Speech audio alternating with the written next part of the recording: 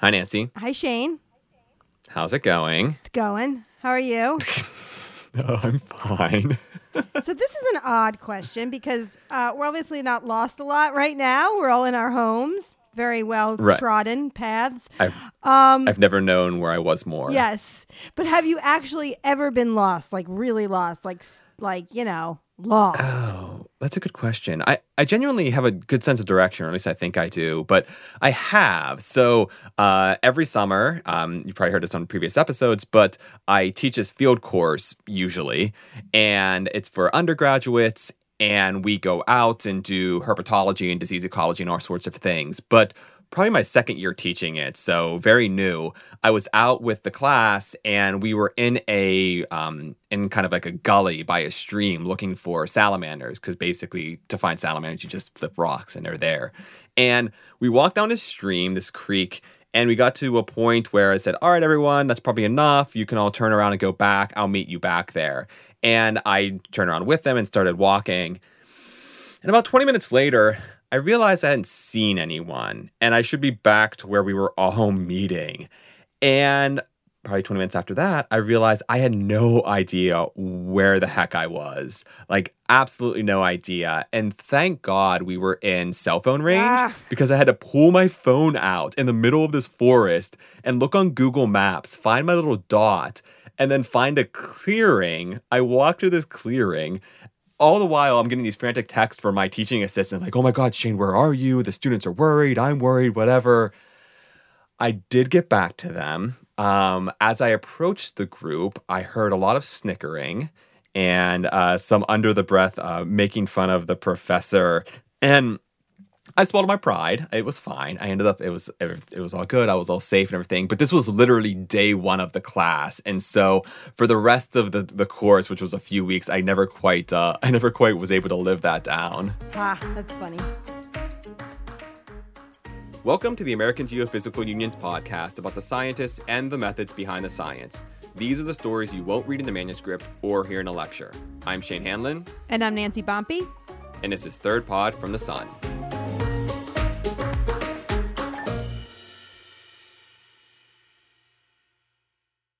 Okay, but Shane, there was a reason why I asked you about being lost. It wasn't just random. Just to make fun of me. Well, that is always good. But Right. Yeah, we are talking about direction today. And to talk more about this and explain what we're going to be hearing about, we want to bring in our producer, Janessa. Hi, Janessa. Hi, you two. So what do you got for us? Yeah, so at fall meeting last year, I went to a talk that was probably the strangest talk I've ever been to at a conference. It was on magnetism in organisms. So there's been a long discussion of whether animals use magnetic receptors in our brain to give us a sense of direction. Like Or birds and maybe stuff. yeah, like birds. Yeah, there's been papers on this for pigeons and bacteria. But also recently, there's been a look into humans and whether we have this in our brains too. So the talk was by a paleomagnetism researcher named Stu Gilder. He's at the Ludwig Maximilians University in Munich. And Stu was presenting results on a study from 2019. Him and his team looked into this question of human brains, and they actually dissected 7 human brains to see their magnetic remnants. I don't... Wait, what were they looking for, though? Like, what to dissecting them for what? Well, yeah, so the reason they're looking at this is knowing if humans have some kind of way of sensing direction or way of how our brains signal. That could really tell us more about, human biology. And at this point, the research is really early days. What scientists are looking for is, do humans have this magnetic mineral called magnetite in our brains? And where is it, and what could that mean?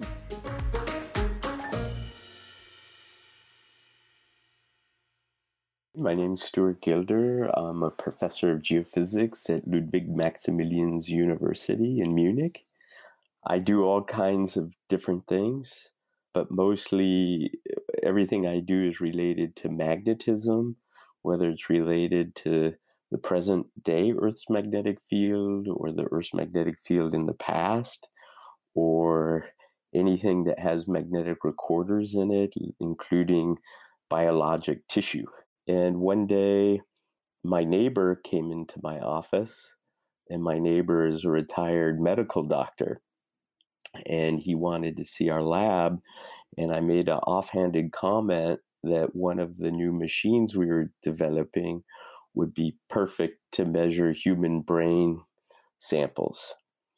And his eyes got really big, and he left. And the next thing I know is he wrote a letter for me that he gave to the head of neuroanatomy at my university. My university has a famous medical school, and that's where he studied several years ago.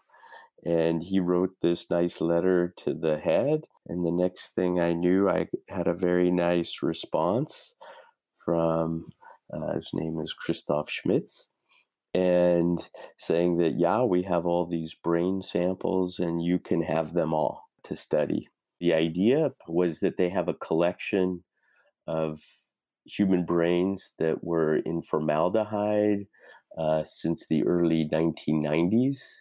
The patients who had died and I guess left their body parts for research purposes. And I'm interested in that because if it is true that they can actually detect the Earth's magnetic field for navigation, and if we can understand why, then it was my thought that we could actually build the better rock magnetometers. So at this point, Stu is thinking that he can help answer a biological question: do humans have magnetite in our brain? As well as answer his own curiosities as a geophysicist. Now, magnetite has been found in other animals.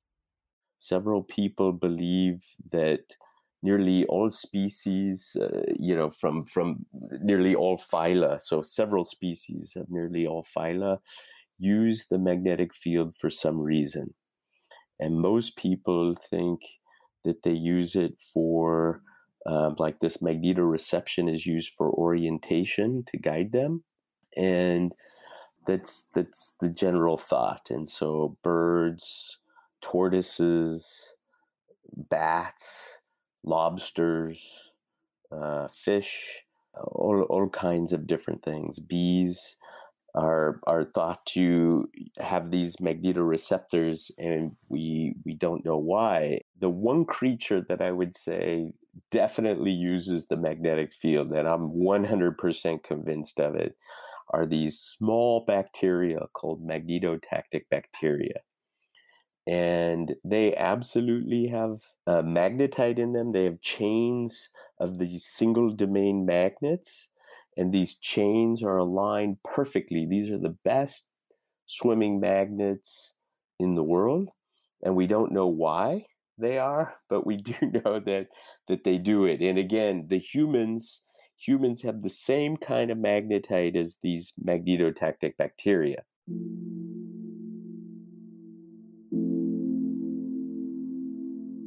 I read some papers on the human brain, and most studies that were done previously up to the certain date found that there was magnetite in the brain. Nobody had really looked at the entire human brain.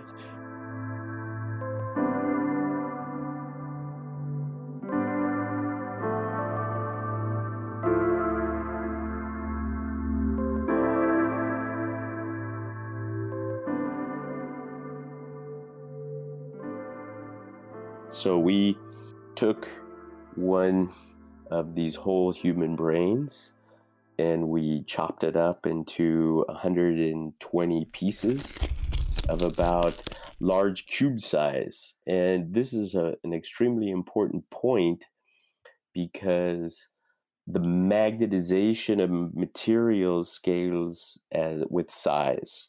And so the bigger the piece you have, the more likely you'll have something that's measurable. So our philosophy was we wanted to work with very, very large samples, the largest samples we could. These are about inch size cubes or 2.5 centimeters on a side cubes, and we systematically dissected the brain.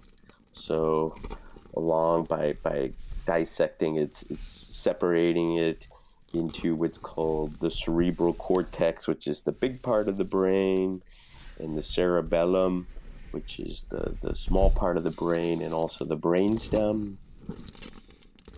And we brought those pieces to one of our labs, and this particular lab is in the middle of a forest. It's a beautiful place. This forest was given by King Maximilian in 1806, I believe, to my university. And we have what's called a magnetically shielded room that shields out kind of the Earth's magnetic field and variations of that field. And we built kind of a clean lab for it, so there wouldn't be any dust or potential sources of magnetic contamination. Well, I wanted to ask you, as an earth scientist, what it was like to conduct this lab work. I mean, you're used to rock samples, right? Right. Yeah. I mean, I'm not very squeamish, and the brain samples, because they've been in formaldehyde, for so many years that they, it's kind of like putty. Yeah, they have a strange texture, but they kind of look like, if you're French and you eat, duck liver is called foie gras.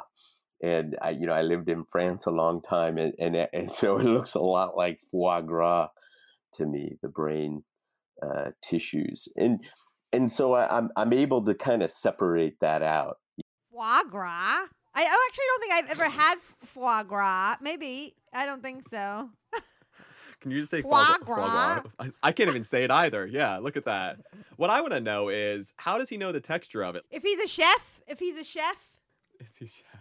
Maybe. Yeah, maybe that's it. No, what's going on, Janessa? Yeah, I mean, it is pretty wild. And I've never had foie gras either, and I can assure you, I never will now.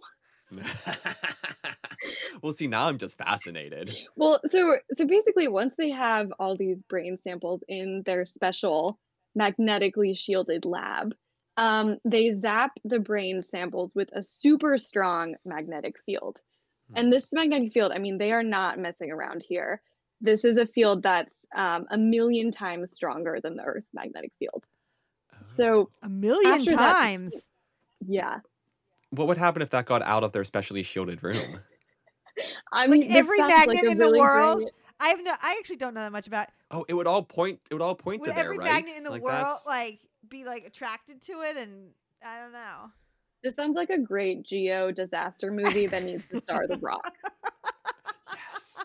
All right, our digression is going to turn into a movie, but no, we'll let you get back to it. Well, okay, yeah. So, assuming that nothing, diabolical happens, they've now zapped the brains with this really strong magnetic field, and then the team compares how magnetic those tissues are after the strong field was applied to them. That's called remnant magnetization. And basically, on their first try, they found something really interesting. And I thought it would never work. And I thought we would just measure noise.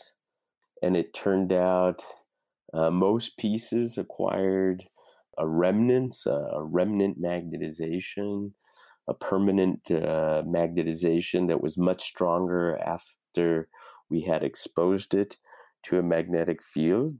And that was proof that there was magnetic material in those pieces. It was hard for me to believe, but I wrote a report for the doctors, and you're the first person that's ever done this, and you don't really know what you're looking for or where you're looking for it.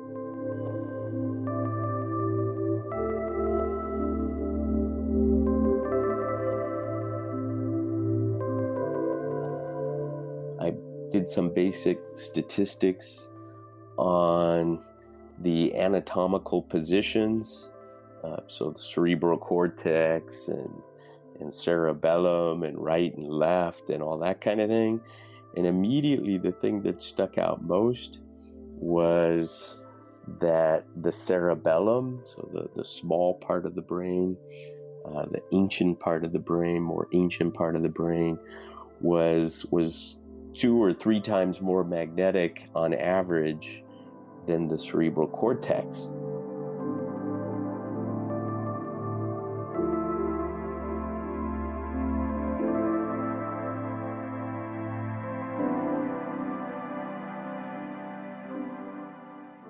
Stu needed to know if he was seeing a real signal or a fluke.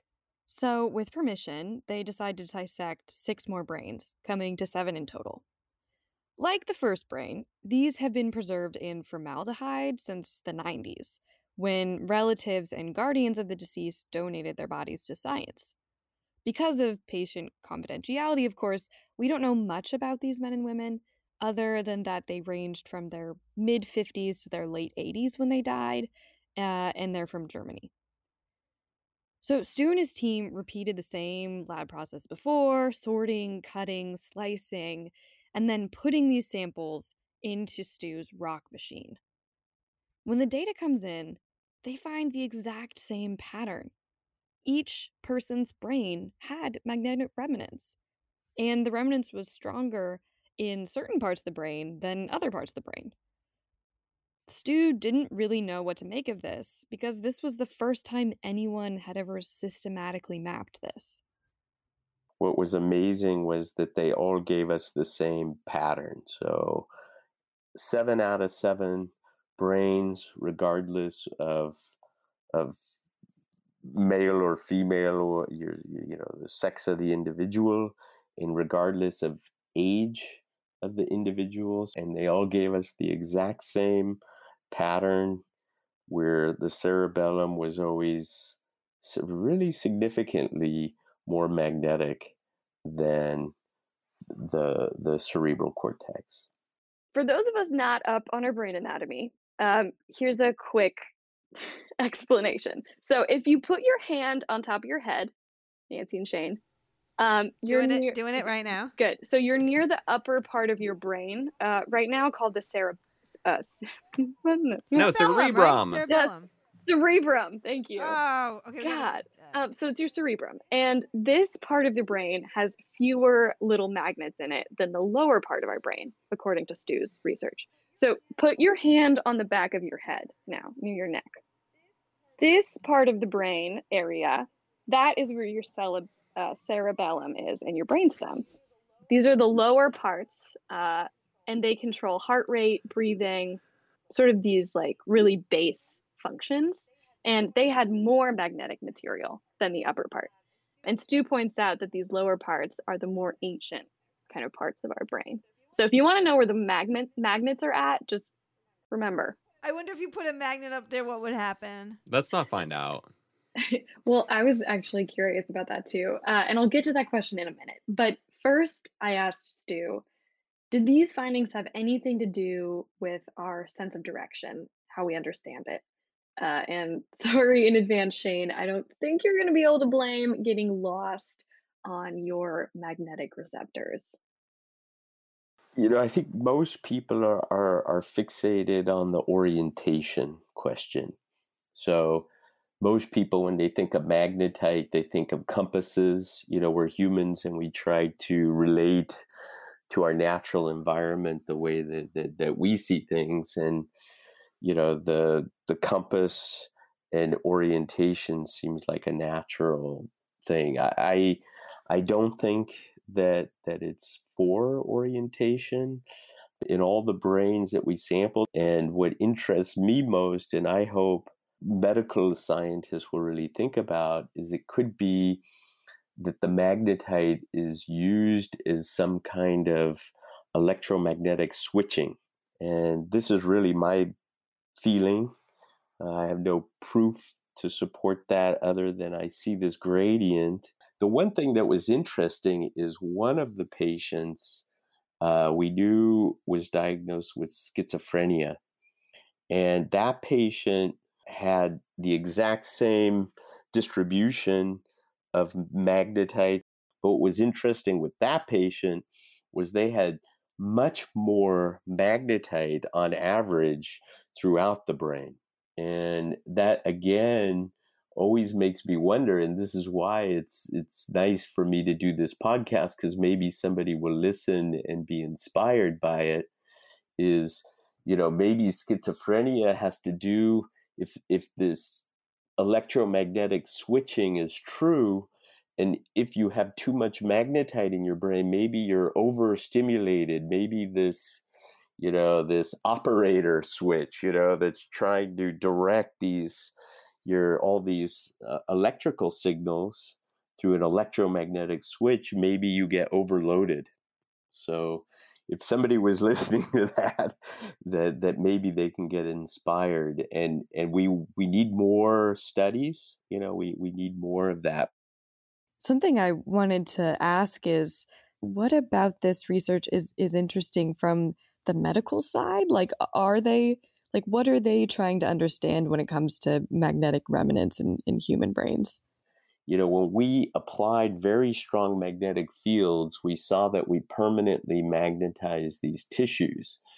And if the brain, if you or I, held something strongly magnetic to our heads, kind of like a cell phone, or telephones have strong magnets in them, the question is can we permanently magnetize the brain? And so far, the distance is far enough away from the brain, at least for the magnetic fields from phones, is probably weak enough that it's not an issue. But I had always wondered, if our findings were true and you put your head next to a very strong magnet, that, you can permanently magnetize your brain. And we should have saw that, at least in one of these 7 patients, we didn't see that. And so maybe just by chance, none of these 7 people ever came in contact with a strong magnet. Or, maybe it was that over time, this strong magnetic field that the brain saw got randomized. And I think this is another kind of esoteric question that needs to be answered. Yeah, definitely. That's strange to think of an imprint sort of lasting on the brain. Yeah.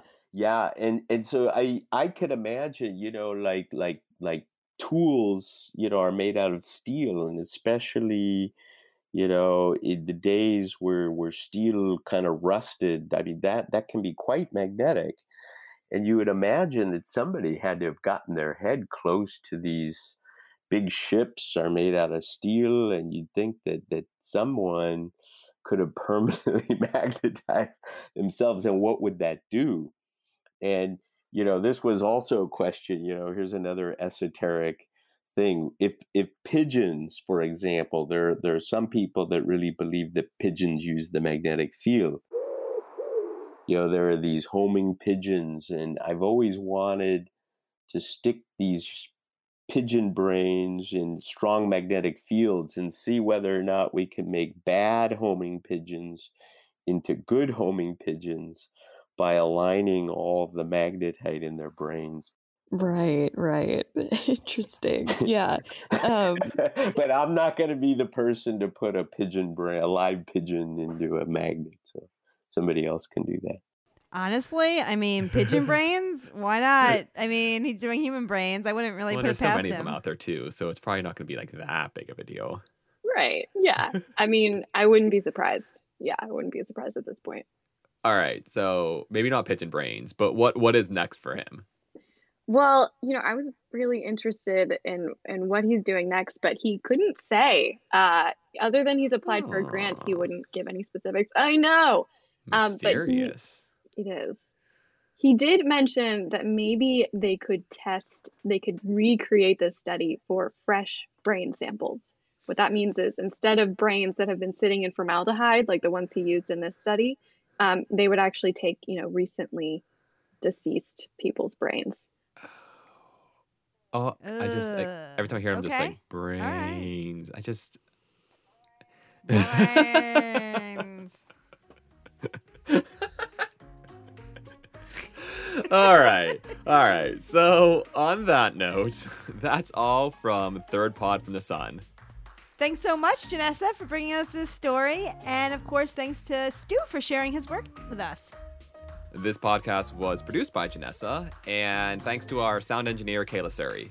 We would love to hear your thoughts on our podcast. Please rate and review us on Apple Podcasts. You can find this podcast wherever you get your podcasts, and of course, always at thirdpodfromthesun.com.